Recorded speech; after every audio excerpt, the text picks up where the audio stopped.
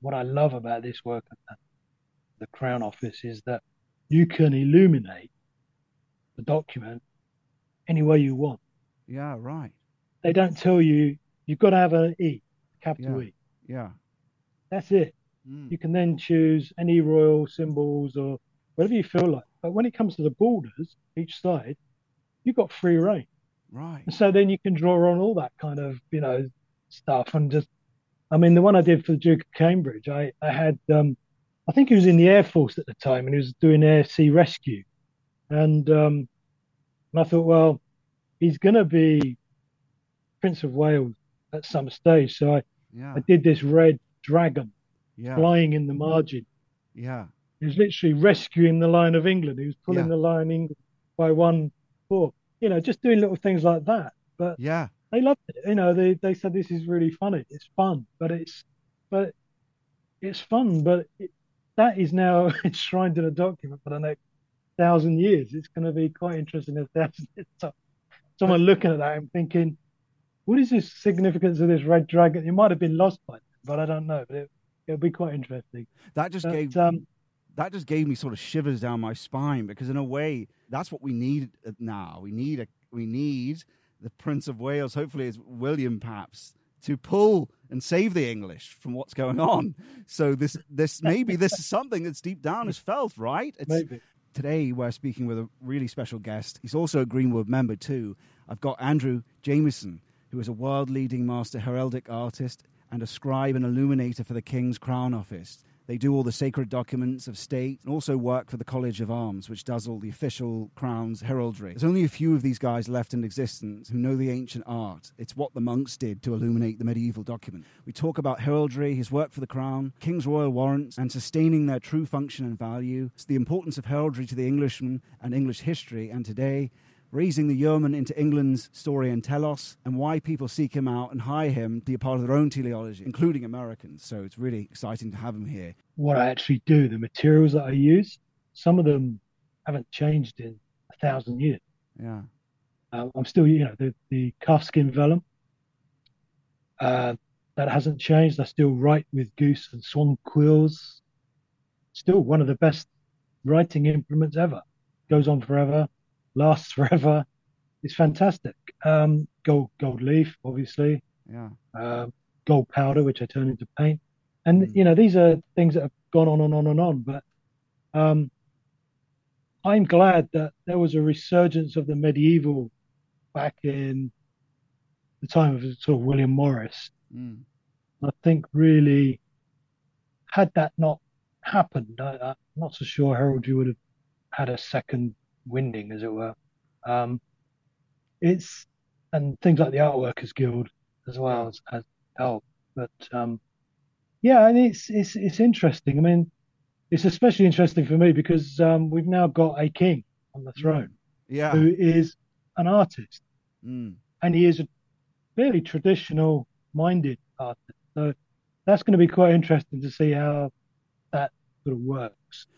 I mean, they've already criticized him over the years for some of the stuff he's done, Mm. but he's definitely interested in traditional arts and crafts, which is a good thing. The symbols we use, as you say, they're ancient.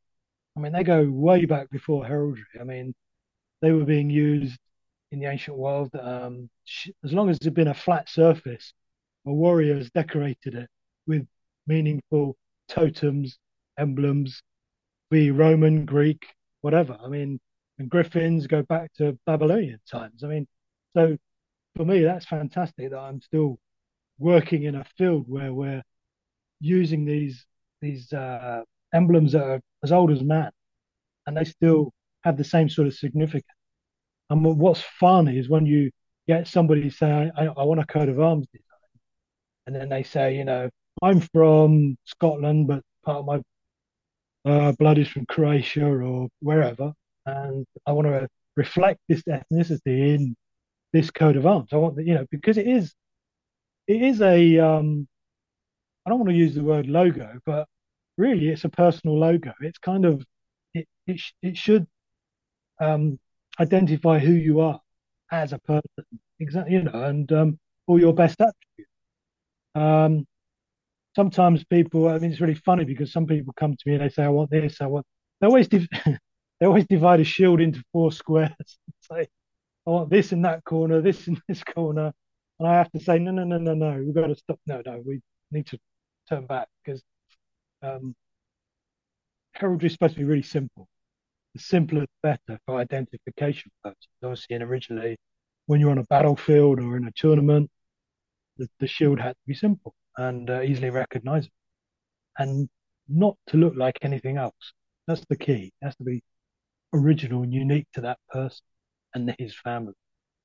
And so that's still the mainstay of what I do. You know, people will come to me with all kinds of stuff and want everything but the kitchen sink. My job is to pare it down and say, well, we need just, we can have a lion, but we can, and we just bring all these sort of simple elements in, and the simpler the better, because medieval heraldry was really simple. Think about William the Marshal, golden green shield with the red lion, fantastic. Everyone knows it, everyone recognised it, and that's how it should be. It should be really simple, but the elements are very very old. I mean, it's amazing, really, and I actually pinch myself now that I'm in 2023 and I'm actually still doing this. This tradition, which is started in the 1100s. You get these stories, and they say that it was done because you had to be identified in battle and all this sort of stuff. Well, yeah, to some extent, I think that's probably true. But medieval battlefield, if you think about it, was absolutely horrendous. I mean, there was blood and gore, and if you had a shield, that thing's going to be covered in muck within minutes. So you're not going to recognize anything that's painted on that shield. So I think it was probably designed more for banners because banners were above the troops and they could see this banner or that banner and they'd know where to go and for safety or who the enemy was. And I think heraldry as an identification was probably more for tournaments where you're going up against your opponents and your full helmet with crests and all this kind of stuff, to show off peacocks. I'm here I am, and I'm going to beat you. I mean, you've seen the Knight's Tale, that's what it's that kind of thing, and the heraldry was all part of that. But it was all tied into the culture as well, because prior to a tournament, if a knight had insulted a lady, they'd have a crest show. So all the helmets and the crests would be on display. And if any of the knights the evening previous banquet or whatever had insulted a lady, she'd point to the crest of the knight and they would knock the helmet to the floor. And he wasn't allowed to take part in that day's tournament. It was like a dishonor.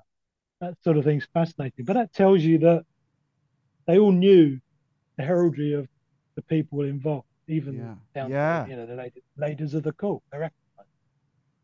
But that's kind of interesting. I think, but it was definitely about display. It was definitely about going out and finding an opponent to fight for honor and being identified as doing that and saying, here I am, come and get me.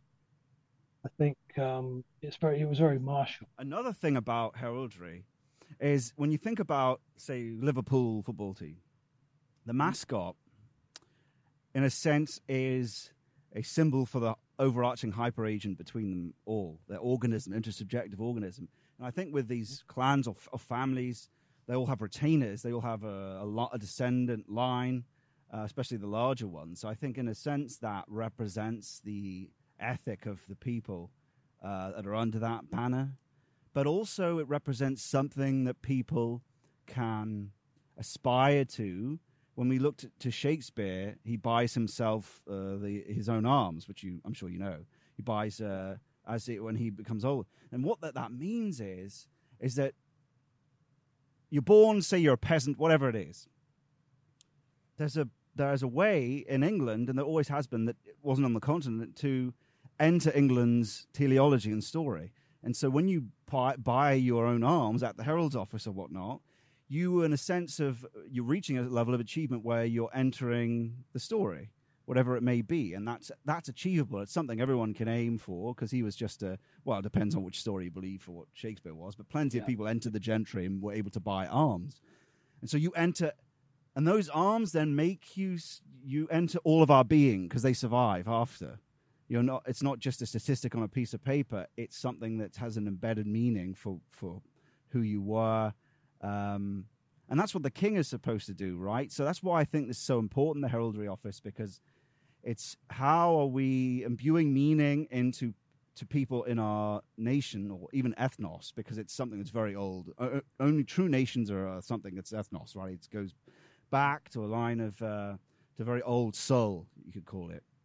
So that's why I think what you do is so important, and what the heraldry is so important, because that is significant. It's saying this is significant, this is something that means something. It's not a statistic, because we've become homo economicus. That's what they've made us into, thing on a piece of paper. We were never that.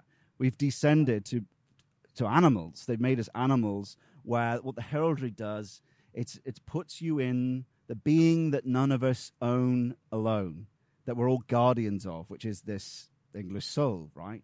That's what I think of what you do. What do you think of that? Yeah, well, the thing is, no, I think it's quite right when you mention the word achievement. I mean, the proper term for a coat of arms is an achievement of arms. Really? Okay. Yeah, Yeah. you achieve the arms, and so it's kind of, and it also gives you a rank.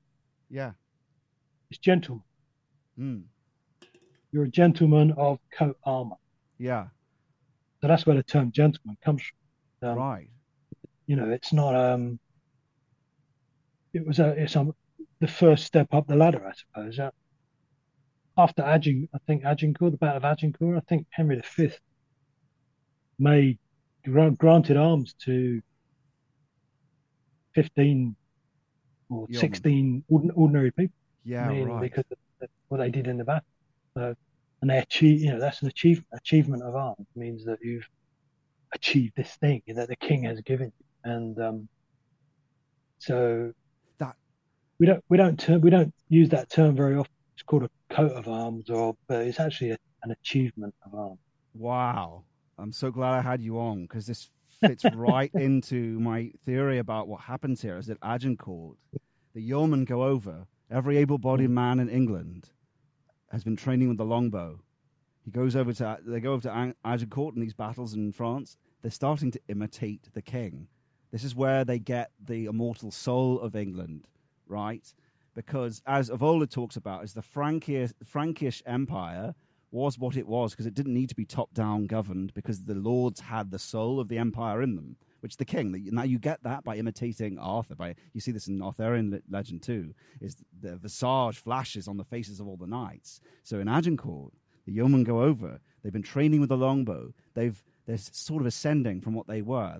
They're enacting their will on the world, and for the first time, they level the field and destroy these mounted nobles, and they enter this warrior class. And as you've just said, the king lifts them up and gives them the achievement of arms, which means, oh, you're now enchanted as the soul. And so they've learned of him and the knights, and they've become something that they weren't before. And that's what the yeoman is, that's unique to England, is he's got the empire within. Doesn't mean that everyone's that. You have to earn it like you have. You have to earn it with achievement, but there's a pathway to it. It's kind of a warrior freeholder class that has the empire in its soul, and it doesn't need to be governed top down. That's what the freeborn Englishman really means. It's sort of earned with duty and given by... you can naturally have that because of who your father was, in terms of naturally imitate it from your father. So you can actually have that freebornness, but it is something that can be achieved by other people. What do you think of that? No, I do. I think that's quite right. I think it's I think that when you look at some of the people, I mean, you're talking about Shakespeare. I mean, today he's this immensely important poet. At the time when he was working, he was quite kind of what's the word? He was almost quite rebellious in some ways, and living on the edge, because the Tudors didn't like a lot of, again, depending on the stories you want to believe, but the Tudors were very worried about some of the things he was saying. So I think to get that coat of arms was a kind of way to say, well, okay, but I'm still part of this whole thing. I want to be part of it. You can get coats of arms today. I mean, from the College of Arms, you don't really. It's not an achievement as it was in the past. You basically have not to have a criminal record and Yeah, and yeah, have obviously you need money. qualifications and be economically viable in sort of to be able to fork out the money to buy one. So I said to my mum that, because my dad was a history teacher and he gave me my love of history. And I said, well, it might be kind of fun to get a grant of arms for him. So we did. So I said, but I'm going to design because, and he was known in our family as the outlaw. And I read somewhere that a wolf's head was the term for a outlaw in the Middle Ages. So I managed to get a wolf's head on his shield. First time a wolf, I think, has ever been used in English heraldry, I think. And that was kind of fun because he loved it. But he also had an owl for his crest, holding a book which was chained to his wrist because he was a teacher. But he had put a crown on there because his favourite saying used to be like any bloody fool can wear a crown. Yeah, But sort of why it was kind of well, that it makes was, a lot of sense in the sense of why it's a wisdom outlaw, but with wisdom. So yeah, uh, yeah, yeah. take the He risk. was, That's what Robin Hood he was essentially does, really. yeah, But yeah. But I mean, why was he called outlaw? I just think they just called him the. He was always a rebel. He always Yeah, rebelled yeah, against everything. He yeah. just for the Okay. sake of it. I think. I don't know. This was because we came from Northumberland and Mm. we were in our Borderlands. genetic makeup. We were Yeah, like lawless or something. I don't know yeah. because he had no fear at all Mm. of anything. Guys bigger than he just had no fear, and he was just naturally. He was very intelligent, but he was naturally rebellious against things, and he just Mm. wouldn't he wouldn't lay down and roll over ever in his life. Mm. So I don't know whether that's the genetic makeup or not, but I know he Yeah. came from Northumberland. That's So what it Borderlanders might are have like. something to do with That's it. very Yeah, much in the yeah, Borderlander legacy. Its disagreeableness yeah, is high up there. So mm, yeah, mm. I've done videos on that, so it makes a lot of Yeah. sense. I saw, yeah, and I saw your video about living in the Greenwood and the outdoors and all that. The street that I lived on when I was a kid, our council street, kind of reminded me of outlaws in. We weren't in the Greenwood; we were in a concrete jungle. But the street where we lived, the people they didn't have very much, but they stuck together in a way that I've never known since. And they looked out for everyone's backs, and you'd get people knocking on your door and saying, "Do you want 20 tins of food Mm. for a penny each?" You don't ask where it came from. They said anything you've got to do is strip the labels off Yeah. the tin. Yeah. So that was, so we Yeah. never knew what we were eating. Yeah. But it was all that kind of thing, and everyone banded together, and it was, Mm. I was watching one of your programs, and it hadn't really occurred to me, and I thought, well, it was kind of like that. We Yeah. were, we didn't have much, but everyone in that street were really close, Yeah. very close knit band of people, and Mm. some of them were, a bit dodgy. I mean, Yeah. Yeah. and so But yeah, good-hearted, right? It's the yeah, very yeah. good-hearted, but very, Mm. very wary of people who didn't live in that particular road. Yeah. You know, Yeah. you know. So in a way, it was like the guys in the in Sherwood Forest. Well, that's what it's Um, for. It's the mm, Greenwood is I call it it's a meta arena. If you mm, cognitive scientists when they talk about hyper agents, they call them that's their term for it. But I've added something to that, which is the hyper arena, which is the context. And that hyper arena has a symbol, which is the Greenwood for Robin's case. And those stories are, again, like I said, it's an external press of something that's in us, right? So that because that arena is higher order, because it's intersubjective, it goes across multiple things. It's not just a wood. It's yeah. also suits the places that Mm. suit that context, which is like what you're talking about. It's also the pub. The Greenwood is the pub because it's a place where people And collude. the football team with Yeah, their emblem, where that's your banner yeah. that you flock to the same way they did at Agincourt. It's that kind of. Well, the football It's all club. still there. very Yeah, much so.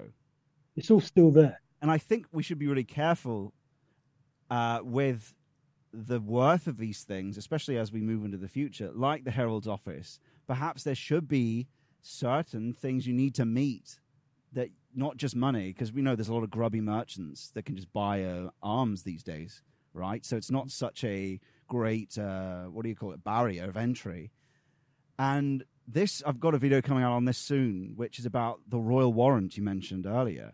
The whole function of the king is to lift up something that has the he's sensed this, it suits the moral order of the Englishman, which is in you and I, in our unconscious. We have this, we're attracted, right? So he's supposed to understand it so well to identify himself with the overking, as I call it, the hyper agency, which is the moral order, by knowing the mythos, that he can look and see he can look and see, oh, look at this. Doesn't matter where he's from.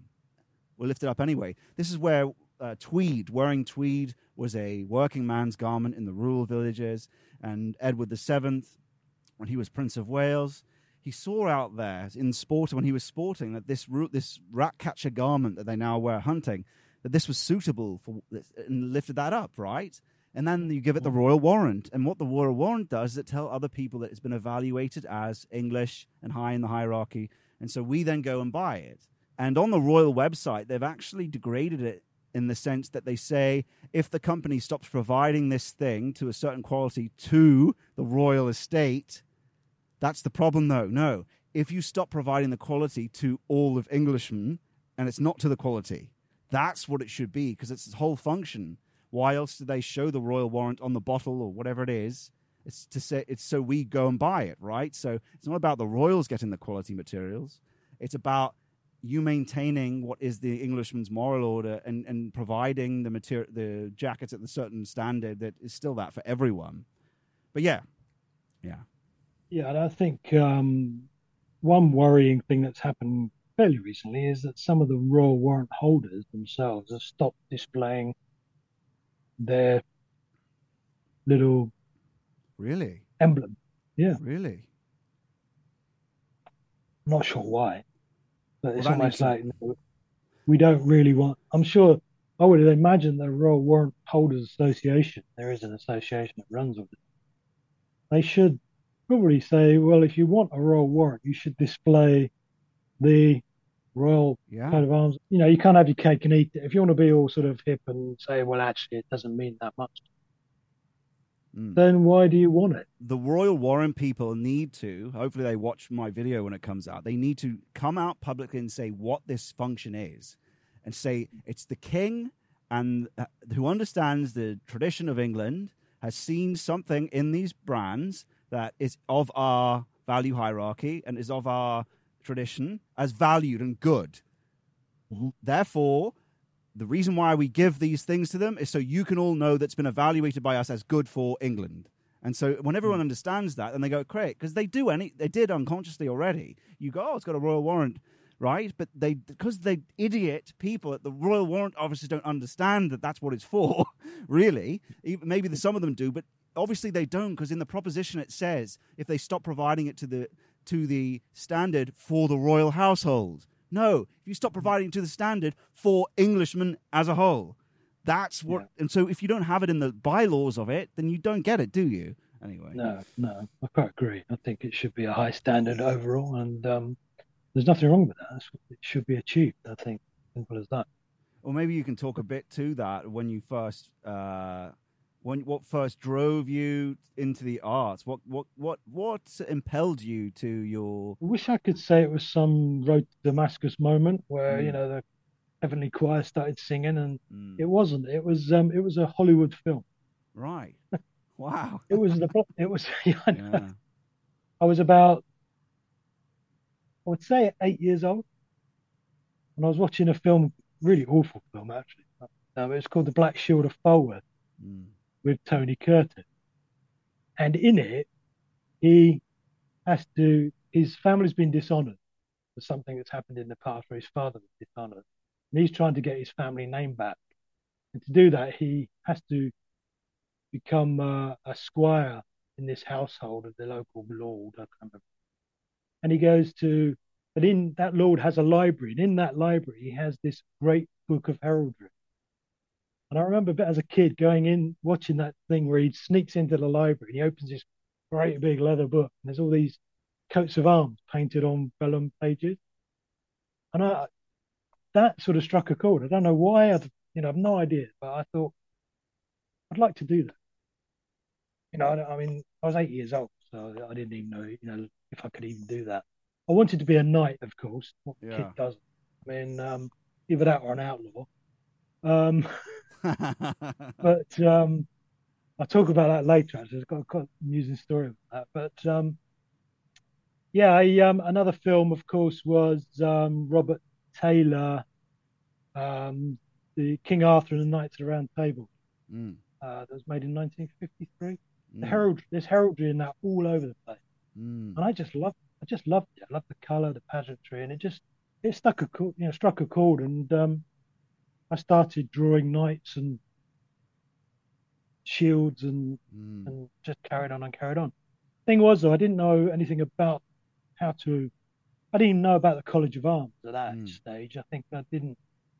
First time I came across the College of Arms was when I was 14 years old. I was working for my grandfather at the Royal Opera House as a Mm. summer job. He did all the upholstery in the theatre, and so I did a lot of donkey work for him. But on the way back, I was walking back to his house in Shoreditch, So, and I happened to go up Queen Victoria Street yeah, and saw this building with heraldry on it, Queen Anne yeah. building, and I thought, oh wow! And I stood there looking. There's a tap on my shoulder, and this chap says, "Are you interested in heraldry?" And I went, "Well, you know, I like it. I Yeah. look like a kid from I was covered in filth. I looked like something out of Oliver Twist. I was an Yeah. absolute mess. And Yeah. this guy said, well, he said, come on in. And it turned out he was the Lancaster Herald. And he Yeah. took me upstairs to the attic rooms where the Herald painters were all working away. Yeah. Like a And they showed me monastery. their work. I know, it Yeah. was insane. And then he went into the records room and he showed me all the old medieval books and things. Yeah. And I was, so one of the artists called Norman Mannering, he said, you can study. Mm. There's a college in Reigate in Surrey. It's the only college of its kind. Mm. If you go there, apply to go there, it's a 3-year course. And they will teach you um, how to paint a coat of arms, do Mm. calligraphy and traditional manuscript. Mm. So that's what I did. I went to Salisbury Art College first, did a pre-BA foundation. Mm. So that was drawing, sculpture, photography, paint. Mm. And then I applied to Reigate. The chap that ran the course, Anthony Wood, he was a superb craftsman.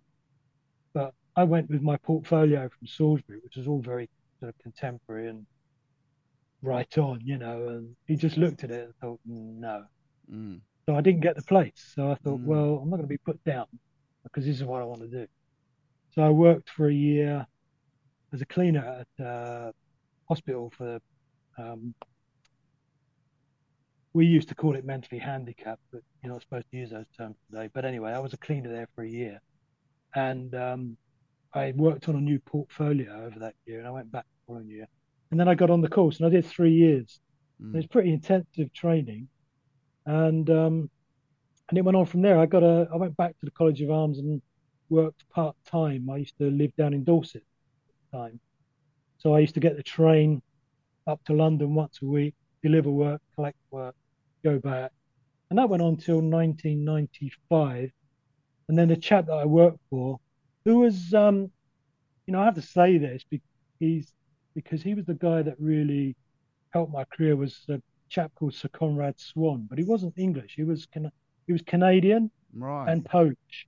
Right. Mm. And I think he had this kind of new world mentality that he Mm. didn't, my accent, I came from a council estate Mm. in East London and and that sort of thing in this field can, Oh, well, really? has been, Okay.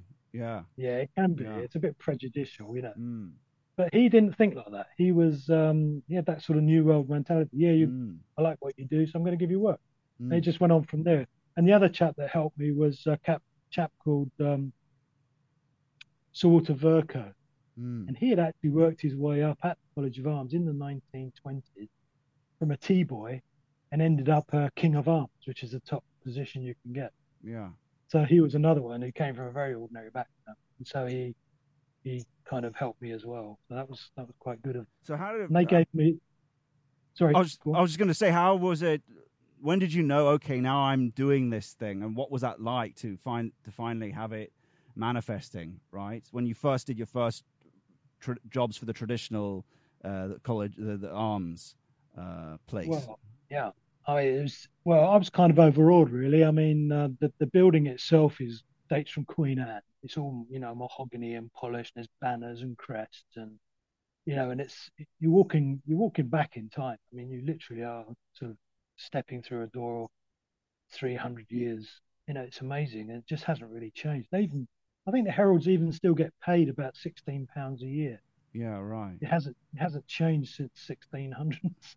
Yeah, and so and so So, and you this like take us back to the first job you did for them. You're entering the building on the first whatever yeah, yeah. I went in there, and there was all these lovely vellums on the desk with coats of arms. And actually, the first job I did wasn't heraldry; it was actually calligraphy. They said, "Would I write the pattern?" So I took the pattern home. The art had already been done by another chap called John Bainbridge, and I can remember just being totally kind of excited about the whole thing because I trained for it, and I'd wanted to do this, and here I was, with this piece of vellum and my inks and my calligraphy pens, and nervous as hell because I didn't want to make any mistakes. So, but I did it, and at that time, I have to say, I wasn't really aware of the.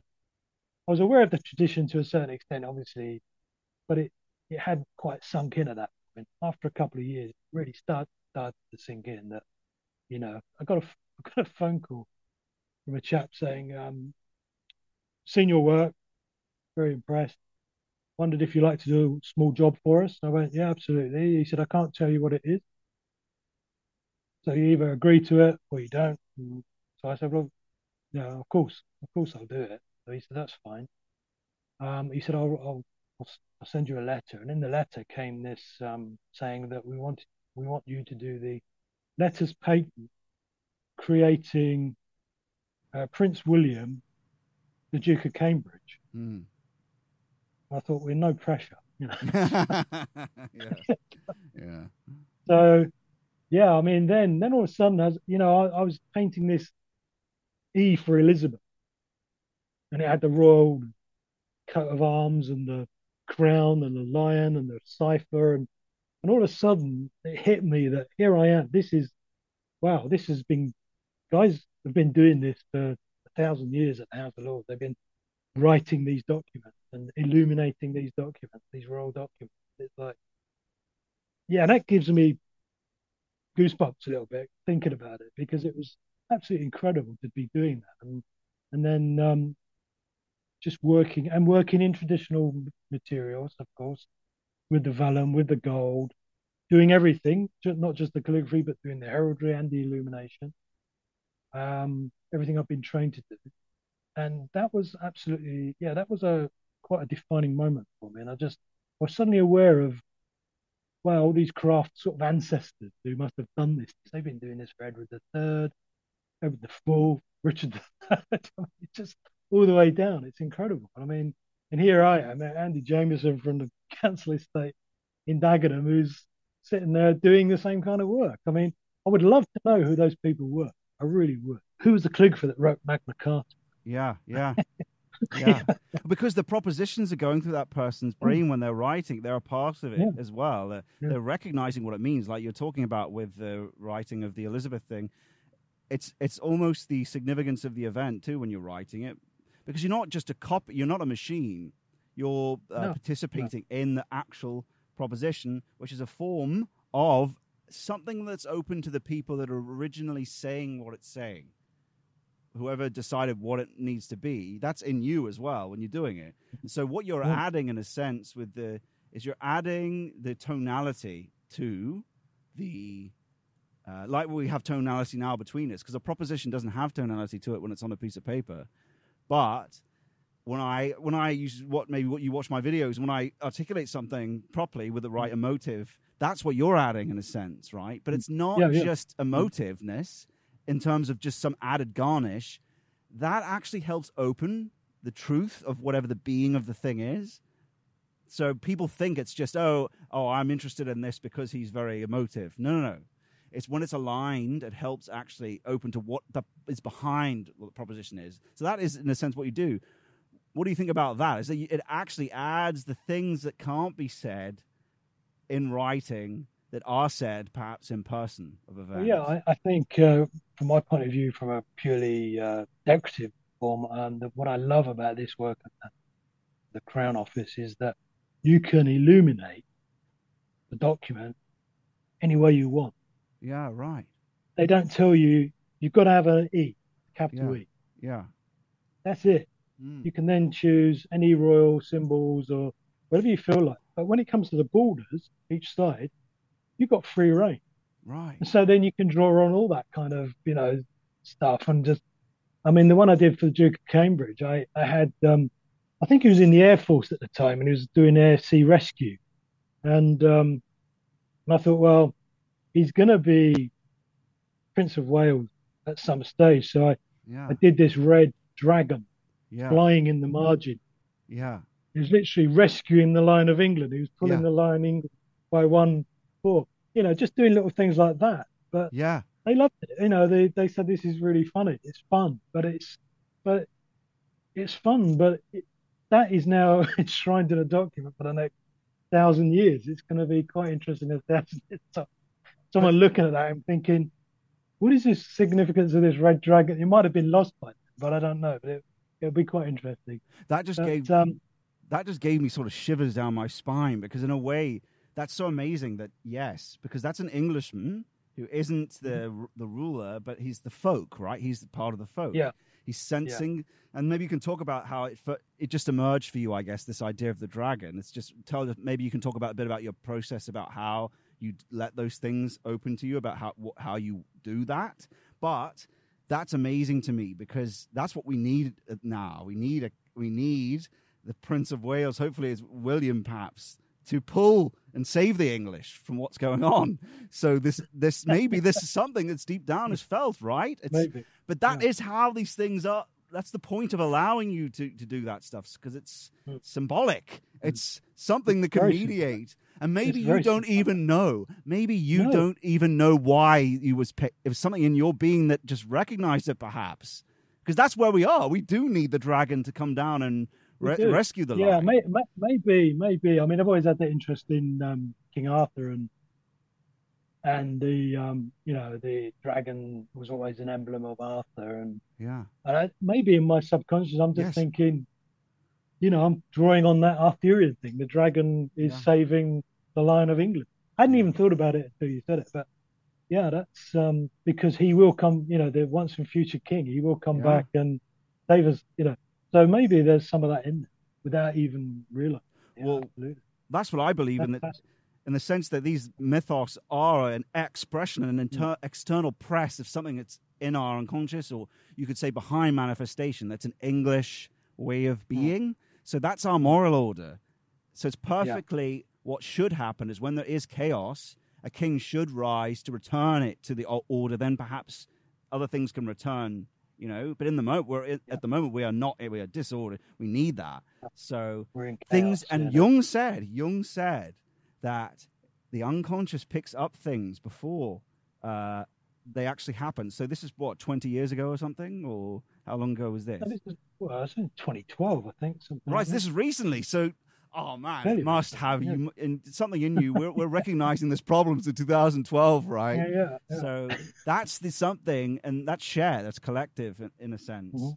But it's now become definitely part of our consciousness, and I love, I still get a thrill seeing those three gold lines on a red shield. Oh yeah. Every time I paint though, I just, I have to be careful because I'm living in Scotland, but Yeah. might get a brick through my window or something. But the thing is, I've always tried to make my heraldic animals. People have noticed it. They're quite ferocious. They're quite masculine in a way. One Yeah. of the heralds at the College of Arms, he said, "What I like about your work, Mr. Jamieson, is," he said, It's not mamby-pamby. It's direct and it's Yeah. manly. So it's, your Yeah. lions are ferocious. They look like they're going to take you on Yeah. and win. And I think that's what heraldic beasts should be about. They're Yeah. hungry. You're not why. You're this is representing the person as back in the day as a warrior. Yeah. So you're not going to have a kind of defeat lion. You're going to want a lion that says, "Here I am. Come and try me if you're hard enough." It's that kind of. And I mean, usually they're for masculine, they're for men, right? So, and what that's the will. It's a manifestation of the will. It's out in the world for something, whatever that symbol may be. It's for the sake Yeah, of something, whatever that herald might yeah, stand for. That the heraldry might stand for that particular family.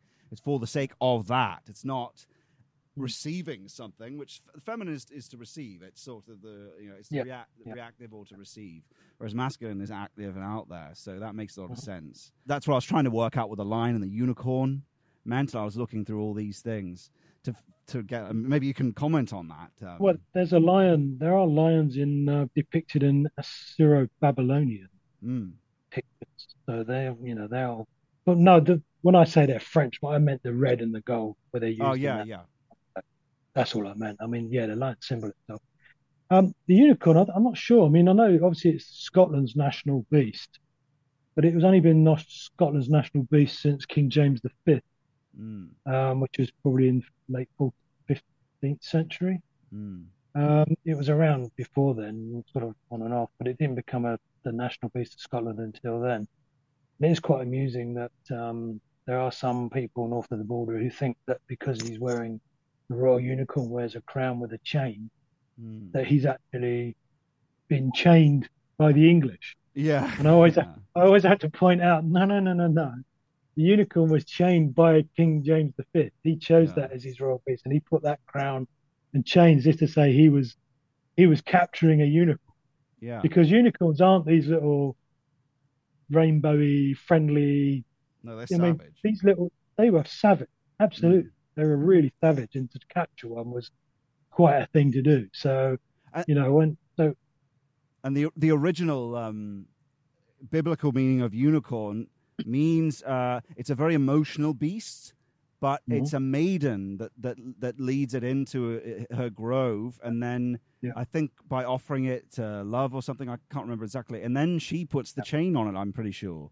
So it has yeah, nothing that's to right. do with the Yeah. English doing that, but that's Well, kind of no, speaks to no. Scottish, that sort of Celtic emotion, but powerful, Mm, powerful. yeah, But absolutely. if more powerful if you're focused with logic and law and that sort of thing. So in a sense, that really does reflect it. Is it a Scottish king? Because as we know, the Scottish king is the person who united the kingdoms. A Scot was the person who did it. So Yeah, people it who was. all Yeah. want to leave, it was a Scot. Anyway, but that makes sense, though, to bring to this sort of raw, powerful Celticness ruler, to direct that somewhere.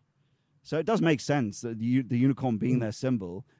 Do you have any So sort of highlight projects that you might want to talk about? Just some stuff that you've worked on that is meaningful for you, and your process for making it. That jobs that you've had over your career. I did a double-page spread from Wolfram von Aschenbach's Parzival, Mm. which is an Arthurian tale about a knight looking for the Holy Grail. And Um, what do you do with it's that? Do you read it first and then think about what's your Yeah, process for it? yeah. There was one particular phrase that I read in the book which inspired one page was that he looked into the sky, looked at the stars and strange secrets he saw. Mm. That inspired one page. A guy called Flegitanus, who I think was in this book was a Jewish astrologer. So I did all the calligraphy from that page, and then it's on my website. I did sort of the universe and all kinds of symbols and things going on there, planets and stars. But Mm. the other one was the procession of the Grail itself. It described the uh, the Grail Maiden and the procession. But what fascinates me about that story is it's not a cup. Mm. The Grail was a green stone fallen from heaven. Mm. And this was written in 1100 and something or 1200 by a German knight. Mm. And I've always found that really kind of fascinating on why it's almost heretical as well for the time. So this green stone, I've always had that sort of fascination with that. And he talks about this order of knights Mm. at a castle called Montsalvache, Mm. where the Grail's kept, and this order of knights that protects it, who wear white robes. Mm. It's all very Templar kind of, and they've actually, I think even the Nazis sent one of their archaeologists to look for the Grail down in the south of France Yeah. because he went to Montségur, Mm. the castle fortress, thinking that that might be Montsalvache where the Grail was. Yeah. So it's a fascinating book, but that was kind of interesting, and I was hoping that if Sir Paul saw this and I could get him interested enough, he'd commission the whole book Yeah. to write as an illuminated manuscript. But unfortunately, sadly, he died, and Yeah. so it never came to fruition. Well, that's a But very. I've still got, yeah, You still got the what? Sorry. I've still got the vellum. Well, my brother's got it. Yeah. He's got it. Oh, that's good. You keep it in the family, but Oh yeah, absolutely. the symbol that you mentioned, what's interesting about the stone that comes from heaven, is what the Grail is. Is the Grail is essentially like the cave. That's the reason it has that shape, because the Grail is initiation. It's the place you go down, you go into, so you can have the liquid that's inside, which is essentially it's the Holy Spirit, right? So you have to go through the initiation to open yourself to this higher order being. And so the reason why the stone comes from heaven is because it's a pathway from heaven. It's a way. It's the black stone. I think from memory, the black stone is it's like flint. Flint was a sort of that dark-ish stone that as a symbol to mediate, because it would spark, right? To that was a symbol for how people understood heavenly power, because it sparks, it strikes. So there's two different types of that. There's one that's fallen, and there's one that you can never have as a human. There's sort of the lightning power, and then there's the smith power, which is when we spark things with hammers and that sort of thing. So that's where that's from. So both the stone and the Holy Grail itself are both symbols of that initiation. So that makes a lot of sense. Green, I've not heard that before. Green, because green is usually a different kind of color. It's more the chaos color. More Well, sometimes demons are green. Well, the emerald on Lucifer's crown was a stone on Lucifer's crown was an emerald. Yeah, it's infernal. Yeah. Usually it means infernal. And but there was that might be. Sorry, but there was I used to go to Glastonbury a lot. I love that place. Kind of wacky and out there, but I used to go there quite a lot. And they were selling this stone that fell in. It's a part of a meteorite that landed in Moldova or somewhere like that, or maybe it was Czechoslovakia. I don't know. I can't remember. Slovenia, somewhere. Anyway, they sell jewelry made of this stone, but this stone is vaguely, slightly weird because I bought a piece of it because I was into the sort of Holy Grail thing. I was thinking, maybe this is a stone falling from heaven. Anyway, every time I walked past a radio or a TV, this stone affected the reception of the thing. So it's a meteorite. So I'm wondering, I used to think, I wonder if that's Wolfram's stone. I don't know, but that was just a side thing. But it's just like you still have it. That's very imagination strange. going into that's very strange. It affects the radio. I've never heard of stones. I know magnets might. It might be radioactive. That's what I thought. Maybe it's got radioactive. Yeah, wow. Well, these things are synchronous. The world is much more complicated than we realize. What we see this in quantum mechanics when you go all the way to the bottom of physics is that some of the stuff that Jung said about synchronicity is, I don't know, don't rule that stuff out. Even Bernardo Kastrup talks about that, and he's a very rigorous philosopher. Even though he says he can't prove it analytically, is that all that stuff he's seen demonstrated to strange things, synchronous events happening that link up with meaning in your life that the quantitative means of endless experiment can't pick up because they're unique to a certain circumstance. So, but most of my work really is just the bread and butter work is just designing coats of arms for mostly Americans.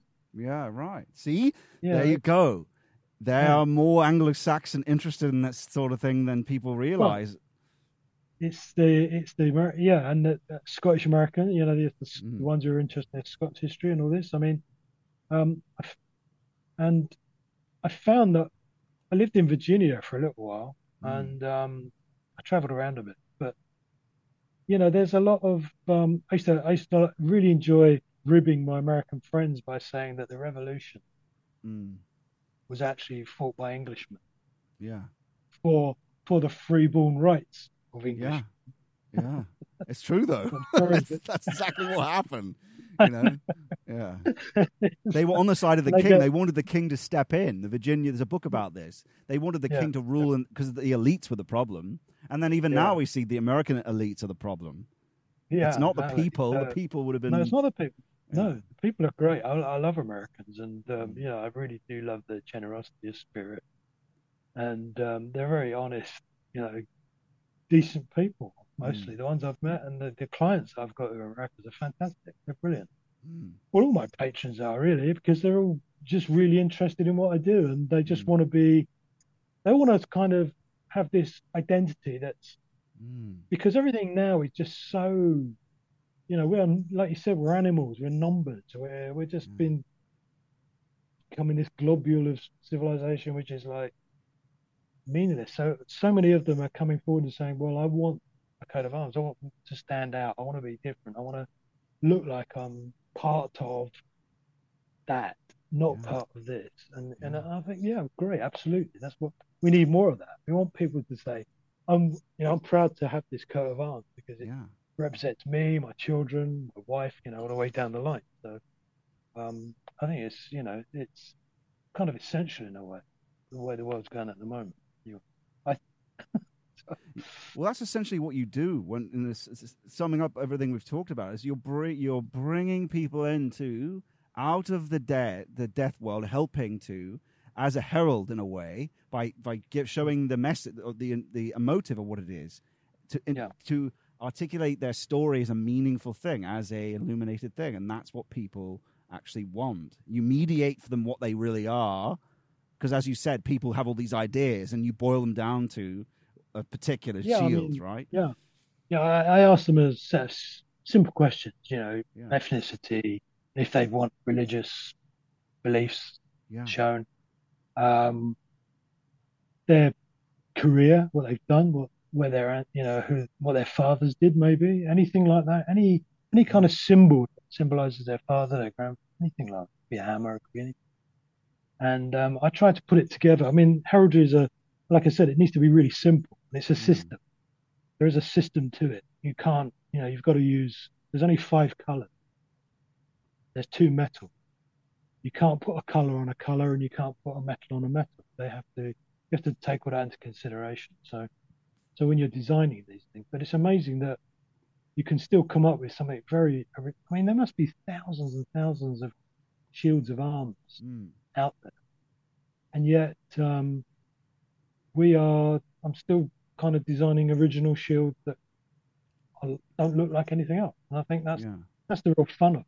That's the challenge of it, to do that for people and tell their story. They make it their legend. yes, That their family legend. That's what it's a symbol of their legend, their family.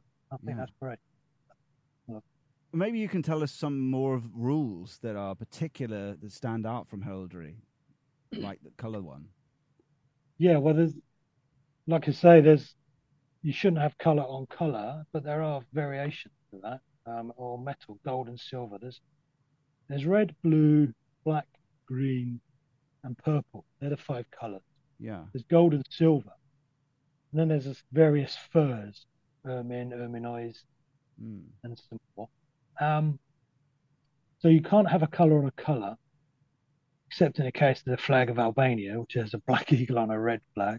yeah, And then in Switzerland, there's endless coats of arms that have got gold lions on silver field. So, mm, but the idea was that it was supposed to be you couldn't identify something at a distance if it's gold and silver.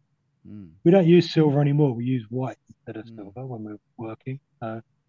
Um, so there's those rules, and then you've got an ordinary gentleman can only have a shield, a helmet, and a crest mm, on top of the helmet and a motto. mm, That's all he's allowed, and a certain kind of helmet, which is a tilting helmet, tournament helm. right, A knight the same, but he gets a helmet that's front facing with a visor that's open. Right.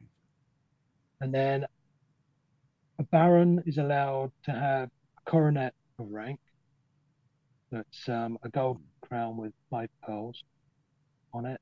And he's allowed 2 supporters to support his shield. Right. And then going up from there, dukes and princes, they use different coronets and crowns, but they all have supporters and things like that. So there's about 5, 6 different versions of a coat of arms as you progress up. Not that you do. Makes sense because you say you have the gent, his helmet's closed. That's sort of okay. He's been lifted That's a into tournament. England. Yeah, that's your tournament. But he's been Yeah, lifted. He's been lifted into yeah. England's story, right? But he hasn't Mm, proven him, like perhaps hasn't fully proven himself as a combat. Hasn't been knighted, so yeah, he can't be an individual yet because you have to no, really be of the procedures of the place to be a full-fledged freeborn to promote yourself as yourself. mm, You really need to prove that you have the procedures that are virtuous of England, right? So then you're knighted because of your combat yeah, and service, and so your visor's open. It makes a lot of sense. Makes a lot yeah, of yeah. sense. So the But start of, please, yeah, one thing I do is if I do a lot of coats of arms for military, and a lot of them have served in combat. yeah. And if they served in combat, I always put paint a battle scar on their helmet that looks like Wow, been hit by an axe or something. It's that's got like this. great. Yeah, just and they seem to like that because, but I'll only do it for people that have actually been in combat. Yeah, And yeah, so that's a little sort of thing that I do for them, which is great because then they hand it on to their kids, and yeah. the kid probably says that's my dad's thing, and that's a battle scar sort of thing. So yeah, it's good fun. I mean, it's great fun, but it brings it alive. The good thing is, And though, is that you've got this. Cause they come to you because you have the standard. It's like, no, I'll do this if you've been in combat. But if someone asks for it, and well, hang on, you're asking for arms. No, no, that's not the rules, no, right? no, I've added this no. thing for meaning. People come to me because I have a certain authority. I'm not going to just Mm-hmm. give things unless they're true, right? So that's the whole point of it. And so that's It what is. you're Yeah. the sort of magician who, or the sage who brings these things together and Yeah. articulates it. And it needs to. And that same thing with the royal wands. You're going to maintain the thing, so it's earned. Okay, there's a reputation here. People from this College of Arts, so from this that have done this kind of work, know what it means. And they don't breach that sort of honor code because that's what we have as this old European country. Is this honor thing to just give it out? That's the problem is we've just given it out, and the government's corrupted it so much by even letting Right. people that aren't Christian into the Order of the Garter, stuff like that. It's just wrong. But I think I think like you say, it's just the government's got control of it now. The king doesn't. I think there's only one order of chivalry that the king has control of. Mm, It's in his personal gift, and that's the Victorian Order, the Royal yeah. Victorian Order. I think he's allowed to give that to everyone. But I think all the others are controlled by government committees, and they put forward people that are to receive it. And I don't think the king has any say in it. It's not how it's supposed to be. I mean, No, it's the not. king It's tried to not. stop it. I think King George, oh no, it was Mm, Edward, because he had more experience. Is the government mm, really pressured him to bring some oil, someone from Saudi Arabia into the thing or whatever it was? He said, no, this is a Christian order. I'm not doing that. What he should have done is just mm. said, no, I'm not doing that, and just stuck to it. And that's what we really need now as a king. He has the rights to really even take over the whole thing if he really wanted to. Well, He he's could at the end and of the day, should really. he's giving it out. He's handing it out. It's in his name. Hmm. So I think he probably should have a bit of a say in But they don't want to who risk gets. the job. But if you don't risk the job, the whole country's gone anyway to this technocratic Yeah. modernism. Really, I'd be the king that was the last king that went hell for leather for tradition and said, no, enough of this. Sacked government, sacked everything. I'm doing it. If we lose, if the monarchy's going after this, then it'll be such a great end. It should be an end because it's going to die anyway unless you do. But what he'd be thinking is, oh, I don't want to perhaps I don't want to rock the boat too much. But really, we need someone who steps forward and says, retakes all his true rights, which are there for the English themselves, and makes the case directly to them. Not to go too much into that because you do work in that area and for those people. So this is Yeah, all my I mean, opinion. It's not yeah, his it's his opinion. opinion. It's not mine. Yeah, right. But I don't want to go to the. I don't want to go to the tower quite. yeah, I don't want to go to the tower. It'll be the bloody government that sends you there, not the king anyway. The king's probably agreeing with everything I'm saying if the people are listening. But so maybe as I've sort of getting close to the end here, is perhaps you could talk a bit about have you done anything for your children? What are you going to do with the works? Are you going to pass them down? Yeah, I Sort mean, of thing? my kids have already got various pieces that I've done for them. I've got I want to do a coat of arms, paint of our own arms for my son. Mm. I My father had a grant in England, but I've been living in Scotland, so I applied for one here. So we've now got a Scottish and an English, which I can quarter on the same shield, having Oh, done. great. But the one I had done, well, my wife paid for it. It was a 60th birthday present for me, Yeah. and I've got it's very simple, just a white shield with a red and blue band with three white shields on it, because the three white shields was always, or the white shield was an emblem of a medieval painter. Right. The shield's waiting to be painted. So very simple, almost really medieval coat. I'm lucky I got away with Mm. it, really. So I'm going to do. I want to do a painting of that for him. But my kids, I handed out a lot of work to members of the family. I had a gold signet ring as eldest son, Mm. because as an eldest son, you use your father's arms with a label across the top of 3 points. Right. And that was a really poignant moment, actually. And the moment my dad died, I sort of turned around to Richard and I took my signet ring off. And I said, "This is yours now, Wow. because I've just got my father's coat of arms, and this is yours." So, Yeah. and that was quite powerful. And that was sort of heraldry and tradition in action, literally. And it's kind of Yes. quite a poignant moment. But See, that's what it's for. That's why we need mm, it, right? mm, It mm, allows that the imbuedness allows those moments between father and son. Because mm, think about it, we've stopped having our school dances. We don't have these rituals anymore. That's a ritual that this thing mm, existed for. The signet ring, which has the thing, it's passed down, and then it's proper. The funeral isn't just a thing that's over and you're left in your room thinking about it. You've actually had this thing that's handed down and given to you. yeah, We are procedural creatures.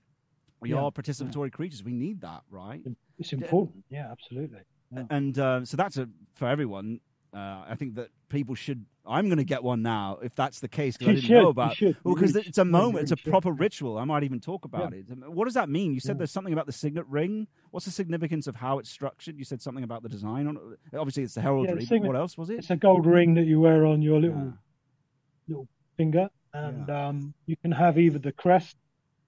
Tradition is to have the crest nowadays, yeah, the the thing that's on top of the helmet on the ring. But I never liked that. I like the medieval thing of having the shield on the yeah, ring, yeah. because the shield's more important to me. And so I had, we had the rings engraved by an engraver in Kent, um, very good engraver, and a Dexter ring. And they they put the shield on. It's not very big. It was only about I haven't got my signet on at the moment, but Mm. it's only quarter of an inch or something. It's really small. It's not Yeah, very I've seen big. them before. Yeah, Yeah, yeah. And it's we just had the shield on it, and my one was the shield with the label. And yeah, so I get my father's, Richard gets mine. Then if he has a son, which I hope he will at some stage, when the worst comes to the worst, he'll do the yeah. same thing. And so it goes on. Well, and it's Yeah, funny you with the shield that you mentioned. That's very significant for what you are. It makes sense to me that as a blank shield with the colors behind it, because this is the person that imbues meaning. yeah, It yeah, being yeah, blank is more significant than ever putting some animal on it. Actually, it's the only yeah, one that probably is blank like that, right? It's like, oh yes, that these are the people that bring meaning from mm, that mm, mm, from being, from true being. They look into being and then imbue it onto it. So it's very mm. significant to me that it should have that on it. Yeah, It was like I said, it was a very poignant moment, actually, and I hadn't really thought about it until it actually happened. yeah, That process of handing it over to Richard, and I thought, again, wow, that. happened so many times in a family over the centuries.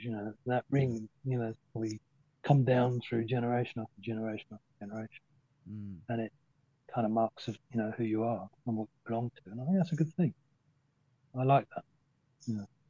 What you belong to. And that's, again, what you do, is that you ground people in historical being. And that's what we've lost. We've been disconnected from historical being. So what I hope, bringing this to a close, is that what you do is passed down again and again as well, so that we can continue to help ground our friends in America, in the antipodes, in Canada, in their actual ancestry, in their true Yeah. historical being. So is there anything else you wanted to say before we bring it to a close?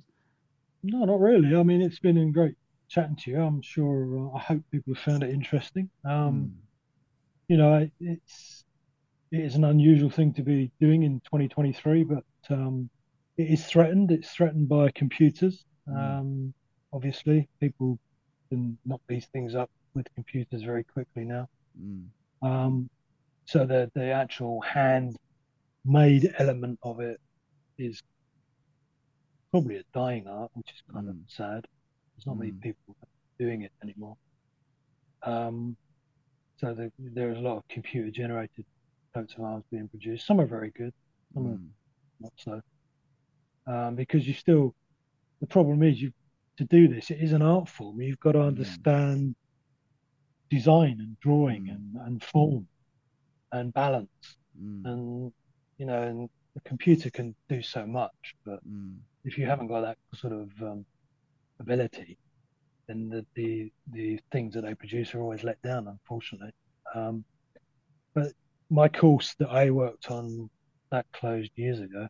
Right. There's a few part-time courses knocking around that people can go and learn, but unfortunately, the College of Arms obviously keeps it going because they're employing artists who train their next generation of artists, and so Mm. they'll always be producing hand-painted Yes. um, coats of arms, which is a good thing. Which is a good thing. And in Canada and Scotland. I'm trying to think if there's anywhere else. They're the three main ones I can think of. Oh, in Belgium as well. They've got a heraldic authority. I think all their documents are all done by hand still. Right. So Goes you to know, show. there. Yeah, go on. No, I just say that there are. The work is being continued in the official body, Yeah. but you know, and with regards to me, I do the stuff for the Crown Office, but that's few and far between. Mm. So really, it's it's living on just through the work that I do, and so I don't know where it's going in the future, and the actual handmade element of it, I don't know. But through the existing bodies, College of Arms, etc., it will carry on, which is Mm. good.